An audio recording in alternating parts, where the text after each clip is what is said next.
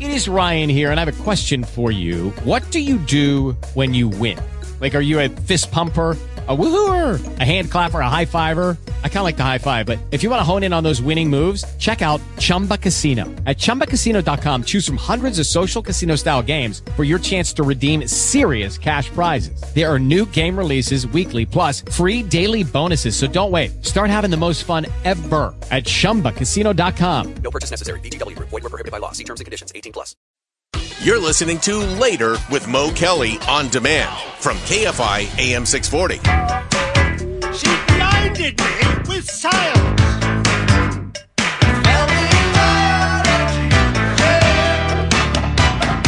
KFI AM 640 is Later with Mo Kelly. Live everywhere on the iHeartRadio app. Let's talk some tech on this Thursday with Marsha Collier, who joins me, as she always does, in studio. Good evening, Marsha Collier. Where's your Christmas sweater? I am not that dude. Oh, man. I don't have the Christmas sweater. I don't have the ugly Christmas sweater. That's just not me. Yeah, I'm not going to wear an ugly, but I got Christmas. I've been all over the world collecting Christmas sweaters. Whenever I travel, I go to thrift shops and buy people's old Christmas sweaters. That's your thing when you travel? Yeah. It's nothing wrong with it. It's just not something I would do. That's all. Well, do I need anything else really? No. It's kind of like all these years that I've been traveling, the thing that I collect from every city I go to, the laundry list in the hotel room. I can tell you the cost of ironing a shirt in Geneva. That is Munich. So random. Well, it's a great thing to save because it doesn't take up a lot of space, right? So I have these big clips, and I have like two. I can bring them in and show you from all over the world. And it's not real technical in nature either. No, I was thinking of making a website to have people post those from different hotels they'd stayed at. Because it is a great souvenir, and it's interesting to go back and look at.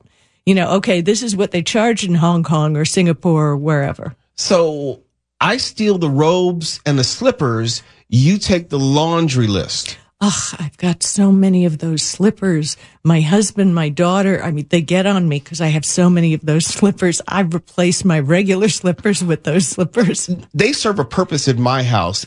Like if I'm going out in the backyard and I'm cleaning up like the dog poo or something like that. Yeah. I'll put on a pair of those or Your something. Your dog poo slippers? Yes. Okay. Yeah, because I'm not wearing them in the house. Okay, I'm just crossing slippers off your Christmas list. That's we all have our thing, and you probably heard like at the beginning of the show, I was saying golf is not my thing. There's just certain things that are and aren't my thing. Golf, we must be related. Seriously, I am the worst golfer. I had an employer that actually paid for me to go take golf lessons. Wait a minute, because the employer needs you to be good at golf or something? Well, yeah, they wanted me to play golf with the clients. I was in advertising and... Oh, I got you. That makes sense. Okay, yeah. So they paid, and I still blew. I was the worst at the sport. I could be a designated putter and have been in several games, yes. But when it comes to actually doing it, but here in LA, there's a short course called Vista Valencia. Have you ever been there? I've not. It's a real short course. It's a par 3, and it has interesting holes. It's almost like a putt-putt on steroids. These people are going to hate me, right? No, I live 0.2 of a mile from a golf course, Chester, Washington, which is a very small course, but there are a lot of courses, Alondra and others, public courses, which are very close to me. I could ostensibly have a place to practice just about every day. It's just not. Yeah, but in my younger years, I found it more fun to play polo from the golf cart. Have a couple beers and, okay, keep driving. I don't know if that's how it's supposed to work, but we didn't come here to talk about we're not talking golf. about any of that, no. I know that there's a growing discussion as far as trying to recognize, as we talk about AI-generated content, how do we go about recognizing it? Or is it even an issue? Is it something we need to be concerned about? Well, it is. It is an issue because we're all concerned in getting the right information. When we heard the presidential, the GOP debate the other night. We heard the words right out of the people's mouths. So nobody could attribute something that they didn't say. We heard that. As opposed to a deep fake. Right. As opposed to a deep fake. I'm going to assume none of those people were deep fake. So, too many jokes. Anyway, when it comes to reading ChatGPT, there are certain things that you can look for. For example, a lengthy introduction, kind of like where you, and they add unnecessary context to what they're about to say. Too much explanation? Too much of that. It doesn't have a physical throat, but it just, they don't get to the point quickly. Mm-hmm. And that I find annoying every time I use AI. I say, nope, I'm not using that. I'm writing it myself. Second thing, ethical considerations. And that's important because you don't know if what it's writing leans towards your ethics or if it doesn't match. If it's, how to select a nail person, how to select a lawyer, if the ethics don't really match what you think it should match, you need to take that into consideration because it may be too general. Well, there are two things. There's AI-generated content as far as whether we would use it, and there's also AI-generated content that we may unwittingly consume. I see a lot of articles and fly-by-night websites, and it's like, oh, that seems AI content, which is being generated under a pseudonym of a person that doesn't exist. Absolutely. And I see it all the time, and it's a lot of times in the how-to articles, right? Mm-hmm. How to do this, how to do that. And if they have a very strong opinion, generally that would be a person because AI doesn't have strong opinions. It kind of generalizes everything you're going to read. The learning module, it doesn't get both sides of an article or, it's just generalizations. Mm-hmm. Doesn't get to the point. Or a step list is something that you picked right off of it. Lack of personal stories, too. When humans write, right, you're going to have some human interjection there. Like when I do an eBay listing, I'll say, I bought this because I really loved it and never used it. So that was a human. Like a person anecdote. Right. Personal anecdotes, because that's the way people write. Specific phrases like rapidly evolving landscapes. Who talks like that? But you see it seriously in AI all the time. And there's other phrases. And ChatGPT generally writes in 5 or 6 paragraphs. That's it. So unless, I think that AI and ChatGPT makes a good, because I'm a writer, that's how I make my living, makes a good skeleton for an article, but it takes a whole lot of rewriting to make it perfect. All right, let me ask you this. Now that we are in the holiday season, the Christmas season, the Hanukkah season, I'm quite sure AI has played a larger role this season than in previous years. How has AI impacted this holiday season? There's AI Santa Claus. Of course. What? Yeah, there's... Well, let me guess. Wait a minute. Wasn't Santa the original AI? I was thinking, Are kids now writing their letters to an AI-generated or that will generate responses for them? Yes. Yeah. Well, actually, you can write your letter to Santa, and I love this, and I was at it today. You go to santasmagicmailroom.com, and it's an AI Santa chatbot, and it's done by an ad agency just to show some of what they can do. It's a beautiful website, and you can arrange for a letter from Santa to be sent to a child, and it asks you 3 pieces of information about the recipient, and that'll give AI some context about it. And you approve the letter. Letter will be printed and mailed to the child, and that will cost you only $20. That just seems wrong.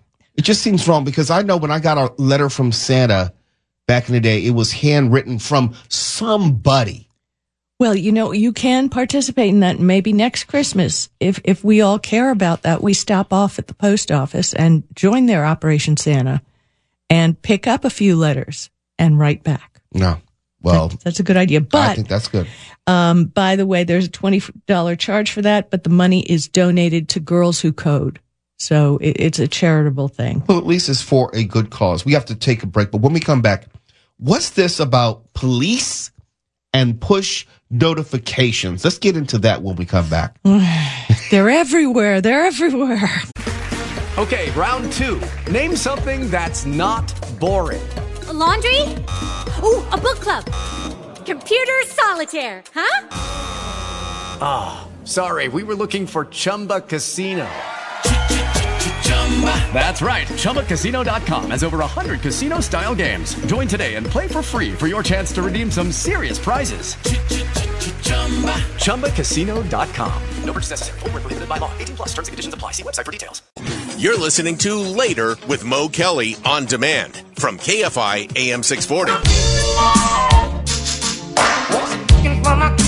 KFI AM 640. It's Later with Mo Kelly, live everywhere on the iHeartRadio app. We're continuing to talk a little tech on this Thursday with Marsha, Collier. And before the break, we were talking about AI-generated content and Chat GPT and its connection to the holidays. And you had one other. I have one other that I think everybody's going to adore. I mean, I know I love watching Jimmy Stewart in It's a Wonderful Life every year for Christmas. It's just a lovely movie, and it's peaceful and loving, and it's all great. So an app called Calm, which is a meditation and get to sleep. Oh, Calm, C-A-L-L. C-A-L-L. Okay. The app. They also have AI for the generated voice of Jimmy Stewart. So just for the holidays, instead of It's a Wonderful Life, It's a Wonderful Sleep Story. Stefan, do you by any chance have a clip for me? Well, hello. I'm James Stewart. But, well, you can call me Jimmy. Tonight, I'm going to tell you a story. It's a heartwarming story of love, of loss, of hope, and of joy. But most of all, it's a wonderful sleep story. Now, if all our listeners haven't fallen asleep. It's like, are you trying to hurt what I'm trying to do here, Marsha? No, go ahead. But the point is, if you have trouble going to sleep and you've never used an app like that, I think that's a great example. And it's AI-generated Jimmy Stewart voice. I think that's a great use for it. And I think I don't know the app Calm, I don't know the people, but that's a great way to go to sleep. Better than watching golf. Something just jumped in my head, and I think about, for a while, Waze was doing all these celebrity turn-by-turn directions. They had voices like Morgan Freeman and others. And I think now with the addition of AI, isn't that the next likely use? That is what the contracts were all about. I'm not union, and I was offered a job. There's an NDA on what I'm saying, but you don't know who it is or what it is. But it was a large amount that would be paid to me if I was chosen, and it would be used in perpetuity in all media now or in ever known, as long as my voice was recognizable. Those words were in there. So basically that said to me, the intent was I was not going to get that big bonus for usage, because only if my voice was recognizable. And these are the things where the union really did things for voice actors and other actors, is that it can't be compromised. Your performance is your performance. Police push notifications.